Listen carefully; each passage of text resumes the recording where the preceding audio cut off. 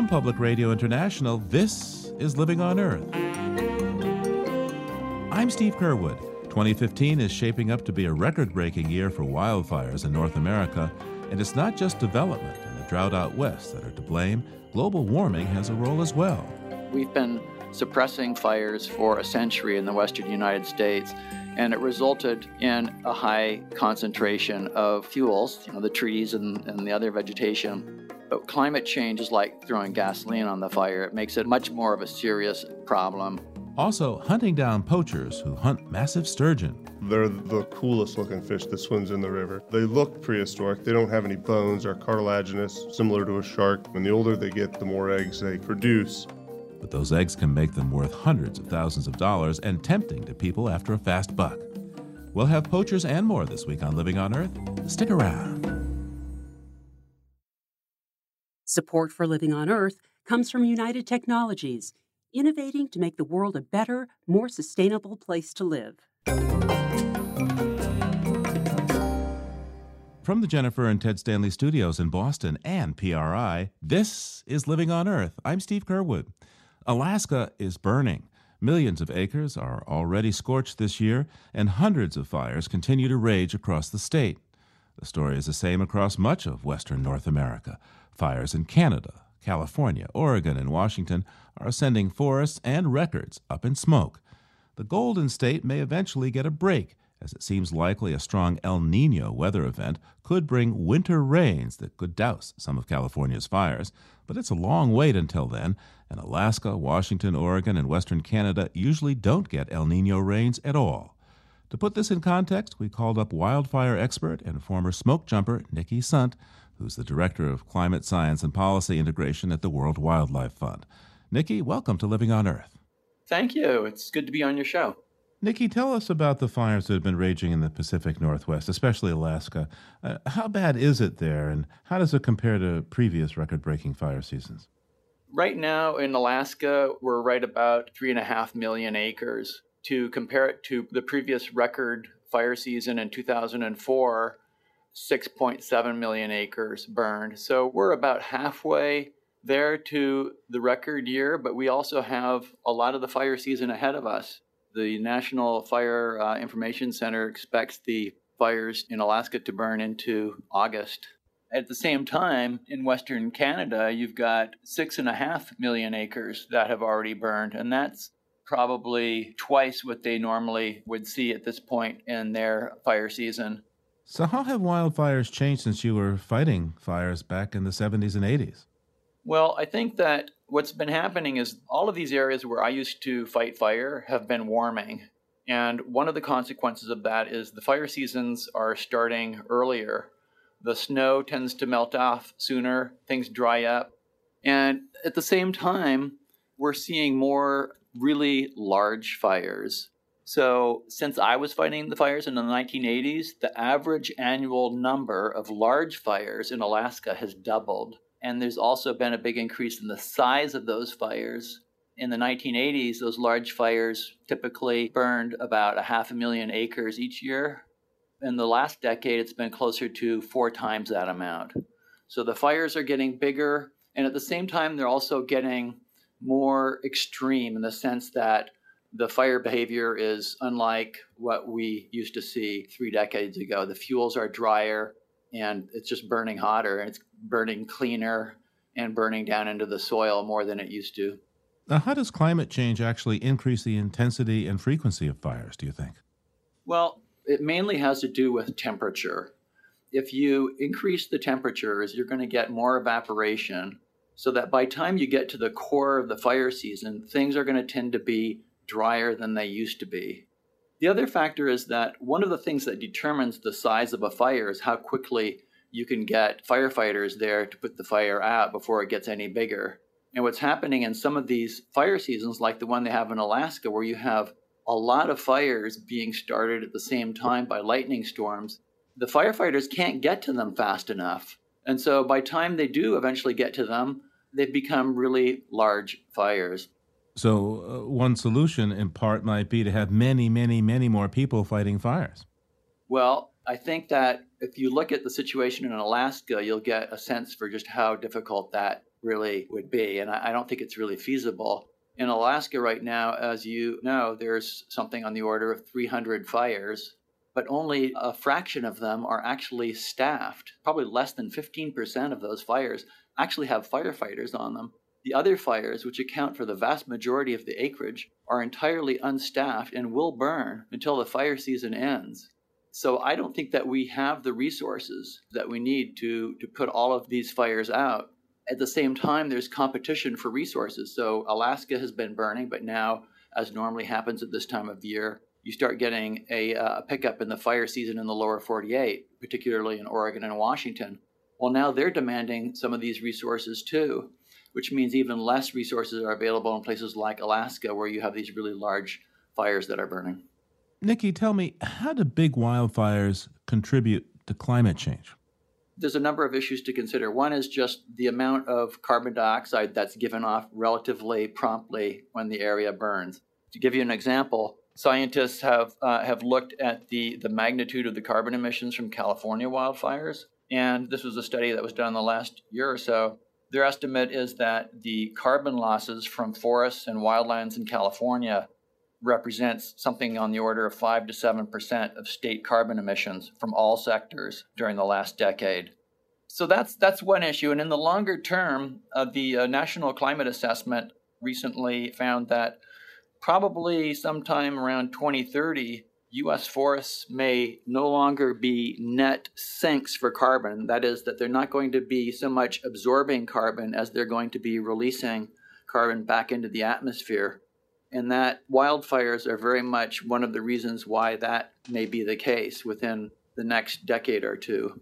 Now, what about the far north? What about the boreal forest and the stuff that's in the Arctic regions? There's a fair amount of permafrost there where there's some fires, I gather. Yes, there is. And this is one of the big concerns in terms of the Arctic fires. When a fire burns through the tundra, you're essentially burning away the insulation that protects that permafrost from melting. So once you've done that, and essentially you've replaced that with a black surface after the fire, you can accelerate the melting of the permafrost. And the permafrost contains vast quantities of carbon that can be emitted then, not only as carbon dioxide, but also as methane, which is a very, very powerful greenhouse gas. So you can get into a situation where the fires are accelerating the loss of carbon from these landscapes and actually feeding climate change even further. And then, of course, the warmer it gets in the Arctic, then the more likelihood you have fires. It's a vicious circle. Exactly. And another issue that's quite concerning is that these fires release a lot of what's called black or brown carbon. They're basically fine particles that get lofted into the atmosphere.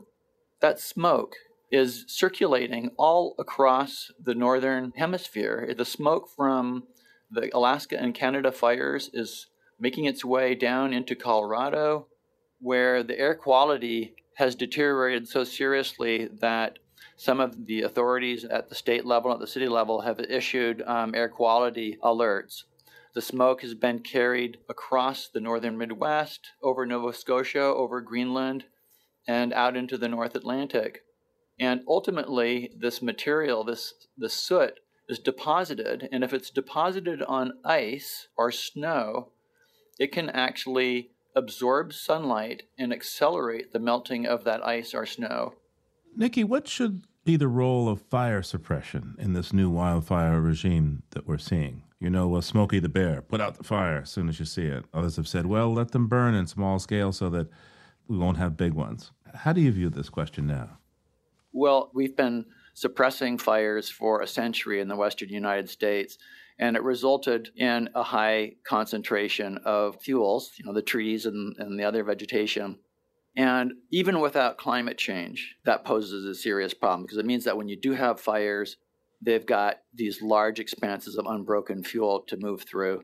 But climate change is like throwing gasoline on the fire. It makes it a much more of a serious problem. And we need to revisit our fire suppression policies and the manner in which we pay for fire suppression. When I was firefighting, the fire budget for the U.S. Forest Service was something on the order of 15% of its budget, and now it's closer to half the budget. as these seasons become worse and worse. I think that we need to focus much more on avoiding the problem in the first place. And you do that by creating fire breaks, by reducing the amount of fuel in certain areas, by avoiding urban development in those areas that are the most difficult to protect from wildfires. So there's a number of things that we can do to prepare and adapt to the conditions that are starting to emerge. Nikki, I'm wondering how much we're looking at a new normal here. And if so, how can we both mitigate and adapt to this risk of increased fire? Well, there are two basic issues that we need to address as climate continues to change. The first is we can slow the pace at which climate is changing by reducing our carbon emissions into the atmosphere. The other approach, which we have to take as well, is to prepare for the kinds of conditions that we're starting to see emerge now. That is, more very large wildfires that we may not have the capacity to entirely manage. But in the longer term, the much bigger picture is if we continue releasing carbon dioxide into the atmosphere, and if climate change continues unabated, we cannot possibly cope with the consequences, whether it has to do with wildfires or whether it has to do with increasing flooding or any of the other many consequences of climate change that we're seeing emerging now. Nikki Sunt is Director of Climate Science and Policy Integration at the World Wildlife Fund and a former smoke jumper. Thanks so much for taking the time with us today. Thanks a lot. Appreciate it. By the way, since we talked to Nikki Sunt, the number of acres burned has jumped to nearly 5 million, and the wildfires are on pace to become the largest ever in Alaska's history.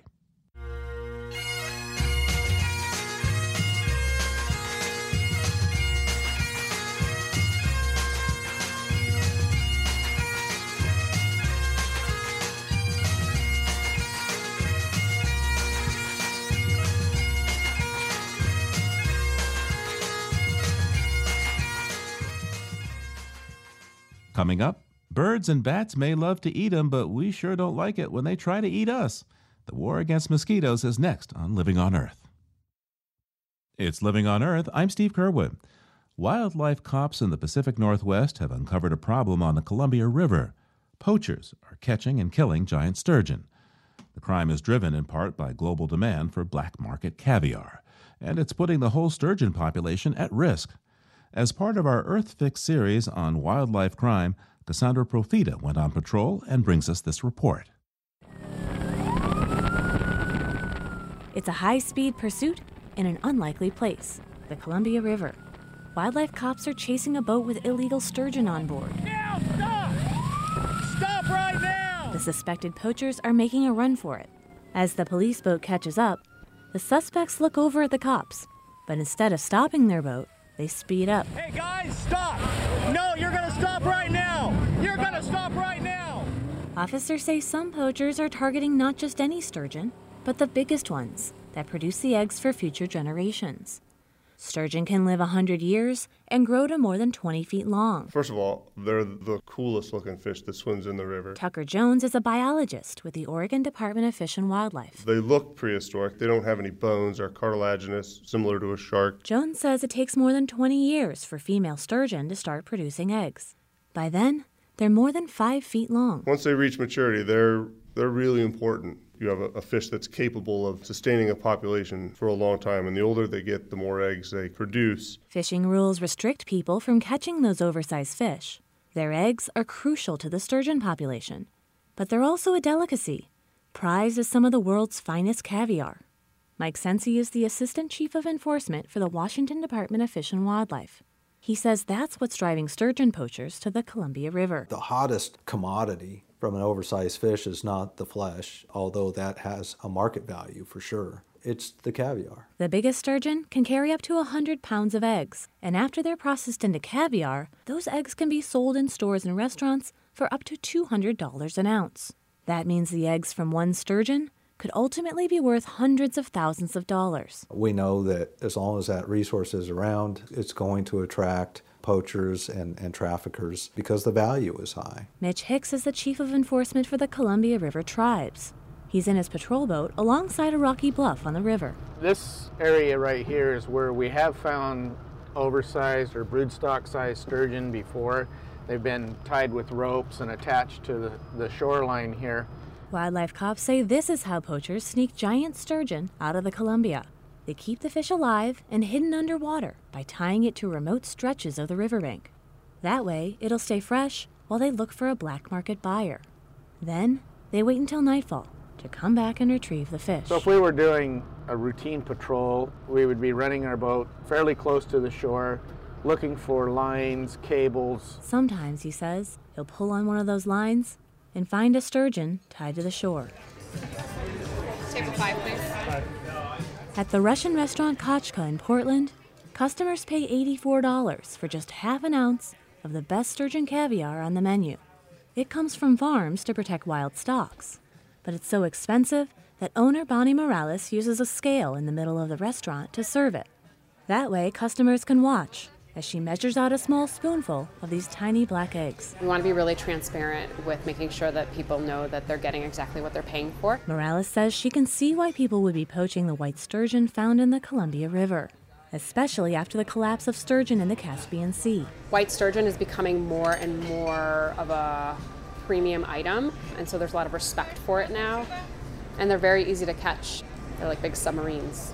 On some parts of the Columbia, managers have canceled fishing seasons because sturgeon numbers are so low. It's unclear if sturgeon poaching is to blame. Sturgeon have been hampered by dams, and now they're on the menu for the Columbia's growing number of sea lions. Officials say that makes it even more important to protect the fish from poachers. I'm Cassandra Profita reporting. Cassandra reports for the public media collaborative EarthFix. There's video footage of that police chase at our website, loe.org, and check out the animation that explains how sturgeon poachers operate.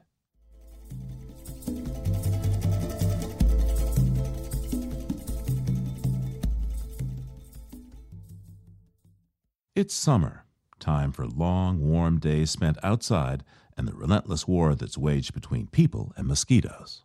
Because mosquitoes can carry deadly diseases, we humans have devised plenty of ways to keep those small, whiny bloodsuckers away, things like screens and repellents and nets and insecticides. But the various species of mosquitoes seem able to adapt to every strategic strike we launch against them. Scientists in the U.S. and Russia are working together to figure out the secrets of mosquito adaptability by studying the genetics of different populations of those bugs in cities and forests in California and Russia. They've recently published a paper in the Proceedings of the Royal Society B, and the lead author, Hussein Asgharian, a molecular biologist at USC, joined us to explain what they did and what they found. We wanted to know if different populations of these mosquitoes that live in cities or nearby cities are changing due to their environmental conditions and specifically due to changes that humans have made to their environments, to find the genes that are under natural selection and what functions those genes are accomplishing for these mosquitoes. What species of mosquitoes did you study and why, and where are they found? We studied two species of mosquitoes. The main species is Culex pipiens, and we also used an outgroup species called Culex torrentium. Outgroups are often used in evolutionary studies to have a reference point. So the Culex pipiens has different biological forms, the urban form and the suburban form, but Culex torrentium, as far as we know, is only found in natural or suburban areas. So you decided to dive into the genetic structure of the mosquitoes to find out how we could take them on. By the way, how many genes do mosquitoes have? They have around 20,000 genes. And us humans, we have about the same. So the way they function is different, but the number of genes isn't that different. Now, speaking about your study, in a nutshell, what did you find? We started with two main questions. First question was about the population and structure of these mosquitoes. In the cities, especially in underground spaces, in railway stations, for example, the mosquitoes that you may find are the urban form. These two forms have different biological characters. There are differences in their reproductive behavior, there are differences in their physiology, there are differences in their choice of host. So in the forest, the suburban form usually goes for birds or small mammals, but the urban form often prefers humans. We wanted to know if the urban mosquitoes from all of these areas look more similar to each other than they do to the suburban forms. And our finding was that basically geographical location is the most important factor in determining genetic similarity. In other words, urban and suburban mosquitoes from Moscow are more alike, and urban and suburban mosquitoes from Sacramento look more alike. And it is not based on the habitat type, so it looks like urban forms arise from their suburban neighbor populations. And then the second question was about natural selection in the genome. In other words, we wanted to know what genes are undergoing fast changes in the genomes of these mosquitoes, and if we can identify the driving forces behind this change. So which genes did you find were experiencing the most evolutionary pressure, and why? We estimated that there are about 5 to 20% of all genes, depending on the population, that's undergoing recent adaptive evolution. For example, we saw many genes involved in detoxification. The interpretation is that these mosquitoes are becoming resistant to insecticides, and many of these adaptations are happening locally. In other words, different populations are becoming resistant to different chemicals, and the changes are happening in different genes, even if they want to accomplish the same goal, because often there are multiple solutions to the same problem in the biology of an organism, and different populations are apparently trying to solve their problems in parallel ways. This means that if we want to plan defensive strategies, we will have to sample each population separately and plan specifically for that population. So what kind of advice would you offer public health officials based on your research about how to control mosquitoes in urban areas? Okay, so because our findings suggest that adaptations are happening locally rather than globally, the main advice is not to write the same prescription for all of the populations all around the world. So the advice is do sampling, because in a single genomic scan, you can have some level of understanding of all of the genes and all of the proteins that may, for example, confer resistance to insecticides. So you will not need to do single biochemical assays for each chemical. And then based on the properties of each population, plan the defensive strategy. So in the coming years, and I'm thinking of climate change in particular here, why is it important to be able to predict how pest-like mosquitoes are evolving genetically, or at least look at how they are evolving genetically? Well, in terms of climate change, it has several effects. For mosquitoes, I can think of two things. One of them is, as you mentioned, becoming resistant to new insecticides because we are applying different chemicals on them. But also there is the fact that because each mosquito, each species basically prefers a specific environmental set of conditions, when climate change happens, they shift their range. And when they shift their range, they will carry different diseases. So if we can basically anticipate the response of these mosquitoes to climate change, and we can anticipate the shift in their range, we can expect what will the profile of more common infectious diseases be in each area that these mosquitoes carry. Hussein Asgharian is a molecular biology PhD candidate at USC and lead author of this study on mosquito evolution. Thank you so much for taking the time with us today. Glad to be here. Thank you. Modern lab tools can give humans a leg up on these annoying insects as well, and already 6 million genetically modified male mosquitoes have been released to fight dengue fever in Brazil. When these modified males mate, they pass on a gene that kills the larvae, and within 6 months, the native mosquito population was reduced by 95% in a test area. That's according to a report in the Public Library of Science journal, Neglected Tropical Diseases. And another new initiative, this one from Microsoft, called Project Premonition, aims to use drones to deliver mosquito traps to remote and rugged areas. There they can capture the troublesome creatures and supply specimens to analysts looking to spot new disease outbreaks and potential epidemics. Well, as a society, we've obviously not yet explored or imagined all the ways drones might prove useful and less invasive than other ways of discovering information. One area where they're already rapidly finding a place is on large farms. There, drones can help monitor the health of crops without requiring hours of tramping in the fields. Drones can also be used to apply treatments, pesticides where there's crop damage, or fertilizer where necessary. The idea of farm drones was dreamed up by Nikhil Vadhavkar, the CEO of the MIT startup Raptor Maps. He explained how they work and how they could help fix a major problem. So what a lot of people don't realize is that a third of crops planted are lost to diseases, pests, and insects. And to fight this, in the US, we apply about 1 billion pounds of pesticides, herbicides, and fungicides every single year. So at Raptor Maps, we provide the service and analytical tools to enable farmers to accurately pinpoint where to apply these to reduce the total pesticide usage while simultaneously increasing crop yields. So we're enabling the entire system to be more efficient. So give me an example of how this might work. Sure. So right now, let's say you're a crop scout for a farmer, and your responsibility is to go out every single week and tell the farmer exactly what he or she needs to spray in order to protect the crops. You may only be able to cover a few hundred acres, so an acre is about the size of a football field. You may only be able to cover a few hundred in a day, but you're making decisions about several thousand. So you can very easily miss something. So we actually pre-scout the fields with our aircraft and enable 100% coverage and provide that information to the crop scouts so that they know exactly where the crops are stressed and where they need to apply their expertise when they actually go out to the field. So how can you tell if a crop is stressed by looking from a drone? So this technology was actually developed by NASA in the early days of Earth observing satellites, so back in the 1970s. And what they noticed was if you look at vegetation in near infrared, it actually will reflect quite a bit if the crop is healthy. So leaves have this layer called the mesophyll, and it's very spongy, and that's what reflects. Now, when the crop is stressed, that layer collapses and it can no longer reflect as much light. So what we do is we take that concept, but we can apply it at a much, much higher resolution because we're much closer to the ground. We can fly underneath the cloud layer, which actually prevents a lot of farmers from getting data for several weeks at a time.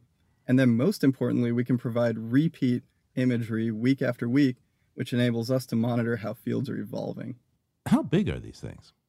So drones actually come in a variety of shapes and sizes. The ones we're using are about 7 feet in wingspan, so they might actually seem, I'm pretty tall, and even if I stretch my arms out, I can't quite hit the wingtips. But this is great because it allows us to put really nice imaging systems and allows these drones to stay up in the air for a long time. So they have batteries and lots of cameras and all that. The drones actually have multiple batteries and multiple imaging systems. Depending on the needs of a particular region, you can actually change the configuration, which is what we do. Now, how did you develop this crop mapping technology?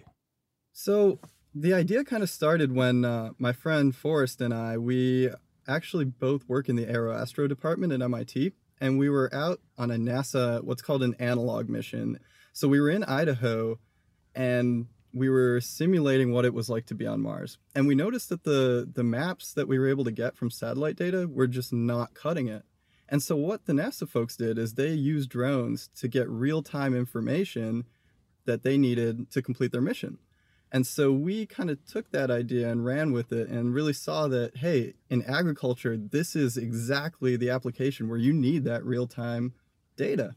And so I have a background in drones. I actually led a grant from the Gates Foundation to use drones to deliver emergency medical supplies. So we put our heads together and figured out that if we provide both the service and the analytical tools, then we can empower farmers to be much more efficient and preserve their crops. Nikhil, how ready do you think farmers are for this mapping technology?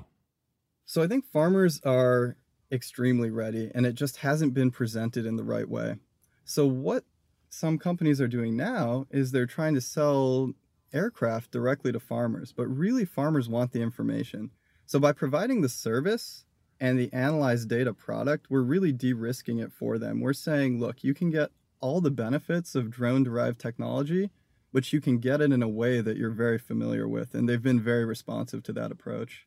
Now, of course, with the changing climate and the expected effects that include drought, flooding, higher temperatures, and so forth, how important do you think drone technology is going to be in the future to help farmers feed a growing population?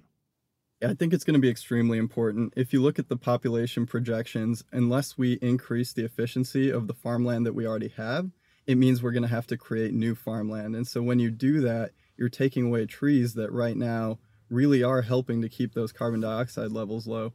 So what's the pushback that you're getting against this drone technology? There's not universal comfort with drones these days. Yeah, I think one of the biggest things is the privacy issue. People just want to know, anytime you have some sort of aerial imaging system, people want to know that you can't spy on them, or you're being very responsible with any data you collect.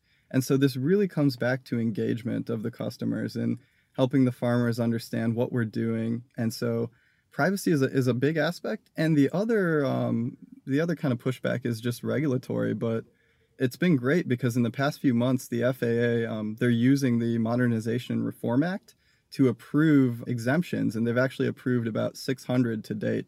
So they really are starting to get on board with the drone technology, and the climate is starting to thaw in the United States. Nikhil Vadhavkar is the CEO of Raptor Maps. That's a MIT-inspired startup company based in Cambridge, Massachusetts. Nikhil, thanks for taking the time to talk with us today. Thank you. It was great to be here.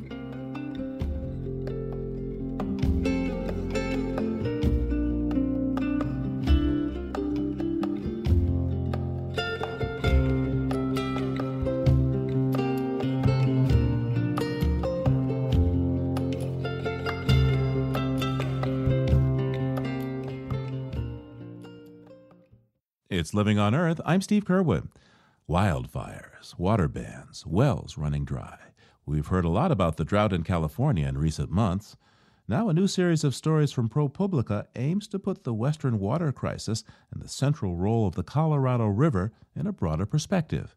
It's called Killing the Colorado, and one of the primary reporters, Abram Lustgarten, joins us now. Welcome back to Living on Earth. Thank you for having me. I want you to begin our discussion by reading the first 3 paragraphs from your story. Great, I'd love to. A couple of miles outside of the town of Page, 3 775-foot-tall caramel-colored smokestacks tower like sentries on the edge of northern Arizona's sprawling red sandstone wilderness. At their base, the Navajo Generating Station, the West's largest power generating facility, thrums ceaselessly like a beating heart. Football field-length conveyors constantly feed it piles of coal, hauled 78 miles by train from where huge shovels and mining equipment scraped it out of the ground shortly before.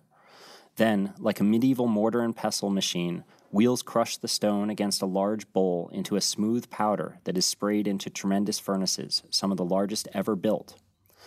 Those furnaces are stoked to 2,000 degrees, heating tubes of steam to produce enough pressure to drive an 80-ton rod of steel spin faster than the speed of sound, converting the heat of the fires into electricity. The power generated enables a modern wonder. It drives a set of pumps 325 miles down the Colorado River that heave trillions of gallons of water out of the river and send it shooting over mountains and through canals. That water, lifted 3,000 vertical feet and carried 336 miles, has enabled the cities of Phoenix and Tucson to rapidly expand. Wow, what was it like standing next to that power plant? It is immense. I've been to a lot of power plants around the country, and that's one of the very largest. And add to that the relative serenity and kind of vacancy of the surrounding environment, and it's pretty incredible. You see it from 30 miles away, depending on which direction you're coming from, and it's kind of humming in the background, and it just kind of fills the entire landscape. We're going to get back to the Navajo Power Station in just a bit. But first, I want you to talk about your broader series, Killing the Colorado, what you say is the truth behind the water crisis in the West. Why did you decide to do this series? You know, I've always had this fascination with the Colorado River. I was a newspaper reporter for a number of years in a small town in Colorado right along the river. I've spent a lot of time there. It made me sensitive early on to the kind of water constraints that the West faces. Ever since then, I've been curious about and attuned to the challenges that the West faces, even before drought, in terms of the idea that there might not be enough water to go around. You know, one of the big issues that you detail is the growing of water-intensive crops like, cotton, for example, in the middle of the desert. Tell us more. Yeah, cotton uses almost more water than any other crop, save for alfalfa, which is used for animal feed. So we looked at cotton, which has long been a staple crop for the state of Arizona. The acreage of cotton has declined a whole lot, but there's still more than 100,000 acres of cotton planted every year. And given how much water it uses and how severe Arizona's constraints are, it was really interested in understanding why that happens. I was fascinated to learn that there's not much of a market for cotton. The price is pretty low. No one really wants to buy it. There's a glut of supply on the market. And so what I found in talking with ranchers around Arizona is that they largely continue to plant cotton because of federal subsidies that take away their risk. The Farm Bill offers them insurance that essentially makes it safer to plant cotton than it would other crops. And many of them said that they wouldn't be planting as much cotton, if any at all, if it weren't for the federal support. And what about the cities there? I mean, some of America's fastest growing cities are right in the middle of the desert. Yeah, all of them. I mean, whether you want to talk about Phoenix or Tucson, which wouldn't exist without the water brought by this power plant, or Las Vegas, of course, has been the fastest growing for a long time, or Los Angeles, which is really no different in the sense that there was not a good natural freshwater supply to support the kind of population that's come to be in Southern California. So all of these cities have used enormous engineering efforts to move water over hundreds of miles with enormous amounts of energy in order to support, a population boom. And while in some ways they've been efficient about the way they've used water, just the relative growth in the number of people there has meant that they always need more and more of it. Let's talk about the Navajo power plant now there in Arizona. What's its role exactly in all of this? Well, the Navajo plant was built in the late 60s to provide a source of power that would essentially fuel growth in the Southwest. Its primary function was to provide power to move an enormous amount of water through what's called the Central Arizona Project, which is this huge canal that the state of Arizona, with the federal government, built to basically divert the Colorado River into the middle of the state. To do that, that water has to travel basically up and over a mountain range and across 330 miles. And pumping water over a mountain range like that, up 3,000 feet in elevation, takes an enormous amount of power. So in the mid-60s, and scheming began long before that, a plan was developed to harness the enormous amounts of coal reserves that are in that part of the country and build a whole series of power plants, the keystone of which was the Navajo Generating Station, to burn that coal and produce power that would not only move that water, but supply those cities as they grew, provide them with air conditioning, provide their businesses with cheap power, and so forth. Now, of course, back in the 60s, I mean, it may sound like hubris today, but back in the 60s, America was going to do anything. In fact, by the end of the 60s, we go to the moon. We really hadn't thought much about the long-term implications, I guess, of what was going on there, I gather. Yeah, there was certainly a can-do attitude behind all of these plants. Time magazine at the time described the plan as something that would dwarf the Tennessee Valley Authority project. I mean, it was really going to be the biggest power production project that the nation had ever seen. And when you add on top of that, the infrastructure on the river itself, all of those projects were just as kind of glamorous and far-fetched, whether it's the Hoover Dam or the Central Arizona project itself. So throughout is this undercurrent, if you will, of engineering our way out of what was always an environmental crisis. There was never enough water in the West, and that was always understood. So each of these projects were always seen as a way to try to trump nature, basically, by building bigger and more powerful things.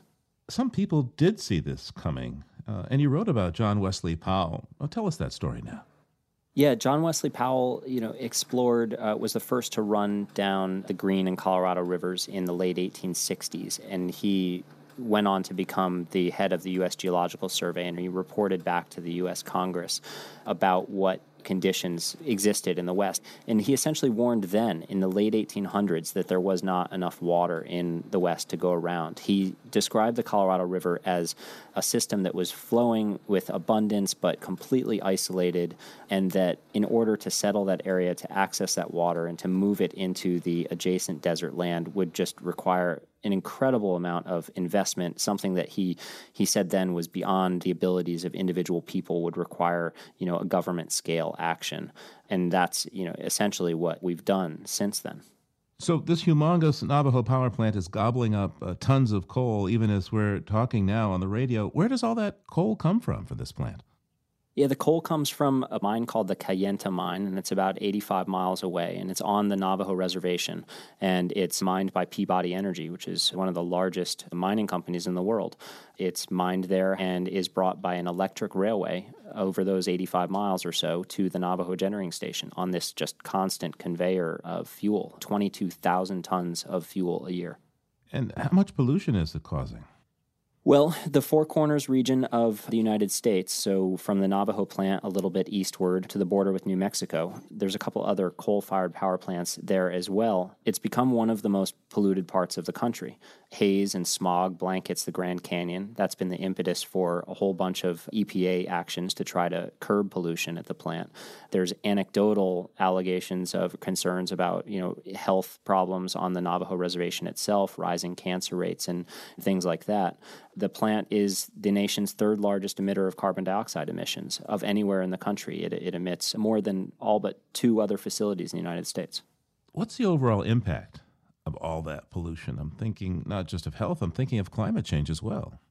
Yeah, well, as the third largest energy-related source of greenhouse gas emissions in the United States, undoubtedly it's having an impact in terms of exacerbating the effects of climate change. And when you combine that with the stress that the Colorado River Basin is under and the scientific consensus that the changes the Colorado River Basin is seeing are also the result of climate change, that there's less water, that the temperatures are higher as a result of a warming planet, and those higher temperatures lead to more evaporation of that water and so forth. There's a bit of an ironic counterproductive cycle here. The plant that's trying to move that scarce water into central Arizona, into the middle of a desert, is to do that, generating an enormous amount of pollution, which is then ostensibly exacerbating that very same cycle. Which requires more energy to deal with, and it keeps going on and on. Absolutely. We recently talked to the Environmental Protection Agency Administrator, Gina McCarthy, about her efforts to rein in power plant emissions. How do you think the Navajo plant will fare under the proposed existing power plant rules that the Obama administration is rolling out?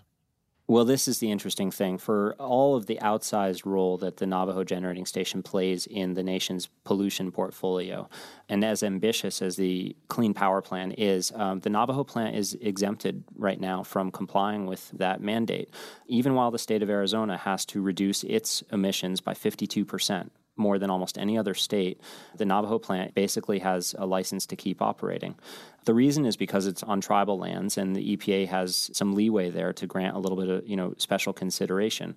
They say they may come back to it. They may push the Navajo tribe to come up with a plan that also reduces carbon at the Navajo station. But right now, it's basically got a license to keep polluting. And part of that is, I think, the result of a conflict of interest. It's the Department of Interior that's the largest shareholder, the largest owner in the Navajo plant. It's the EPA that's responsible for implementing pollution concerns and essentially cracking down on its sister executive agency. How are local people reacting to this exemption for the Navajo plant? Well, I actually haven't heard a whole lot of concern about that. The people that I talked to in the northern part of Arizona about the pollution concerns don't share, the view that carbon dioxide is causing climate change.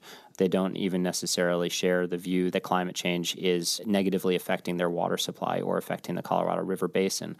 They see the Navajo Generating Station as a miracle machine, as a source of employment and economic activity for the tribal reservation that it sits on, and as an essential component to Arizona's economy. One economic report that I reviewed from 2010 attributed the Central Arizona Project Canal with 50% of the state's economic activity. That couldn't happen without the Navajo Generating Station, and in the minds of almost everyone that I talked to in that part of the country, that economic activity trumped any other environmental concern. So if you were in charge of solving this conundrum, how would you fix it? Well, you're not going to allow the cities in central Arizona to go with less water, but you can try to find an energy source to move that water to them that is significantly cleaner. In my conversations with the administrators of the Central Arizona Project, they told me that they could buy natural gas-fired energy or renewable-fired energy on the open market. It might raise rates a little bit, but that energy is available and would really make a pretty substantial difference in terms of the overall carbon footprint of moving that water. Where it gets complicated is in the state's financial relationships and obligations with the federal government. It's the federal government that built the CAP Canal, the Central Arizona Project Canal, and it's the federal government that's an owner of the Navajo Generating Station. And the state is essentially in debt to the feds for providing cheap water. It had to discount the water for the state of Arizona in order to get people to use it, and they haven't been able to cover their financial costs as a result. So they have a complex arrangement where they buy excess power from the Navajo station and then sell it wholesale on the market to raise revenues that pay for the movement of that water. So that essentially ties them to the Navajo plant and lessens their opportunity to replace that energy with clean energy. So let me see if I have this right. In the midst of a epic water crisis, we have a highly polluting power station, the Navajo Power Station, that is not only dumping enormous amounts of greenhouse gases, which of course is exacerbating the water crisis, but also is a health risk to people nearby with particulates. And the purpose of this power plant, much of the purpose is for water which is sold below cost, which of course discourages conservation of the water. Your article isn't being published under the title Alice in Wonderland, is it? No, it's not. But you do have that scenario exactly right. And that's why, we pinpointed this as one prime example of, honestly, many ways in which, policy decisions and management are responsible for not only the pollution, but the water scarcity that the West's experiencing. That this part of the country is not simply a victim of environmental change, but rather has kind of made its bed, so to speak, has and continues to make decisions that prolong the situation that it's coping with. And from your research for this story, what do you think can be done to reduce water use in that area? There's an incredible list of opportunity. Agriculture uses between 70 and 80% of all the water in the Colorado River Basin. With cotton as a prime example, some of those crops are incredibly water inefficient. Even the crops that we need are often grown in incredibly inefficient ways. So the vast majority of the alfalfa fields that I visited, as well as the cotton fields, are still grown with flood irrigation. It's an irrigation technology, centuries old, in which water is essentially poured over a field until it stands a foot deep, and a good chunk of it evaporates, and often it's more water than the plant needs. So investing in new irrigation technologies, much of which is subsidized by the federal government to sprinkle those crops instead of flood them, for example, can save a huge amount of water. The Pacific Institute estimated that in Arizona alone, simply replacing cotton crops with wheat, not putting any of those farmers out of business, but just changing what they grew, would put enough additional water into the system to supply something like 6 million homes each year. So there's a lot of opportunity in agriculture alone. And at the same time, those urban areas, they're still replete with front lawns and green grass and per capita water usage that's still far ahead of what some East Coast residents use on a daily basis. So plenty of opportunity for more savings and conservation there as well. And in a way, I think your series is good news for folks who are thinking that the juggernaut of climate disruption means that there's not much hope for America's Southwest. Your work says that, in fact, there's plenty of opportunity to keep the water flowing for years if we rethink how we do it.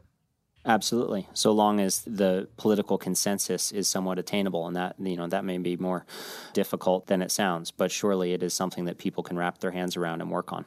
Abram Lustgarten writes for ProPublica and was the key author of the series Killing the Colorado. Thank you so much for taking the time with us today, Abram. Thanks for your interest. Thanks for having me on.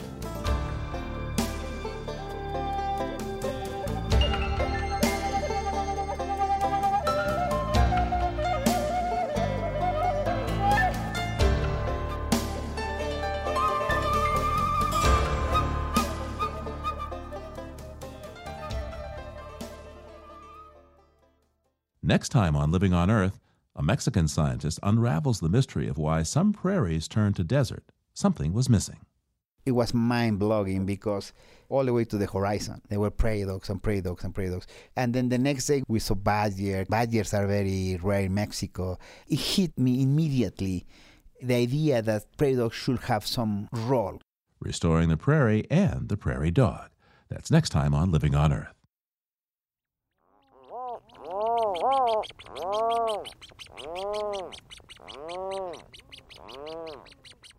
We leave you this week in the company of some extraordinary creatures and their babies.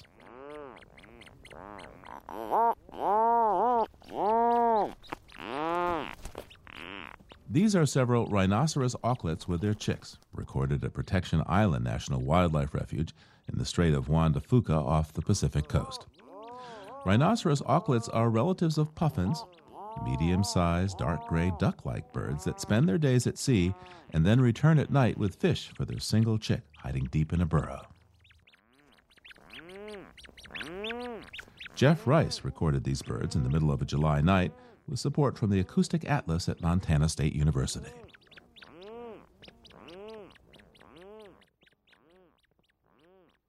Living on Earth is produced by the World Media Foundation. Our crew includes Naomi Ehrenberg, Bobby Bascom, Emma Fitzgerald, Lauren Hinkle, Shannon Kelleher, Helen Palmer, Adelaide Chen, Jenny Doring, John Duff, James Kerwood, and Jennifer Marquis. Special thanks this week to the Washington Department of Fish and Wildlife and NOAA Fisheries. Our show is engineered by Jake Rigo with help from Noel Flatt. Allison Lirish-Dean composed our themes. You can find us anytime at LOE.org and like us, please, on our Facebook page. It's PRI's Living on Earth, and we tweet from @LivingOnEarth. I'm Steve Kerwood. Thanks for listening. Funding for Living on Earth comes from the Grantham Foundation for the Protection of the Environment, supporting strategic communication and collaboration in solving the world's most pressing environmental problems. Support also comes from Trinity University Press, publisher of Moral Ground, Ethical Action for a Planet in Peril, 80 Visionaries Who Agree with Pope Francis. Climate change is a moral issue for each of us. tupress.org. And Gilman Ordway for coverage of conservation and environmental change. PRI, Public Radio International.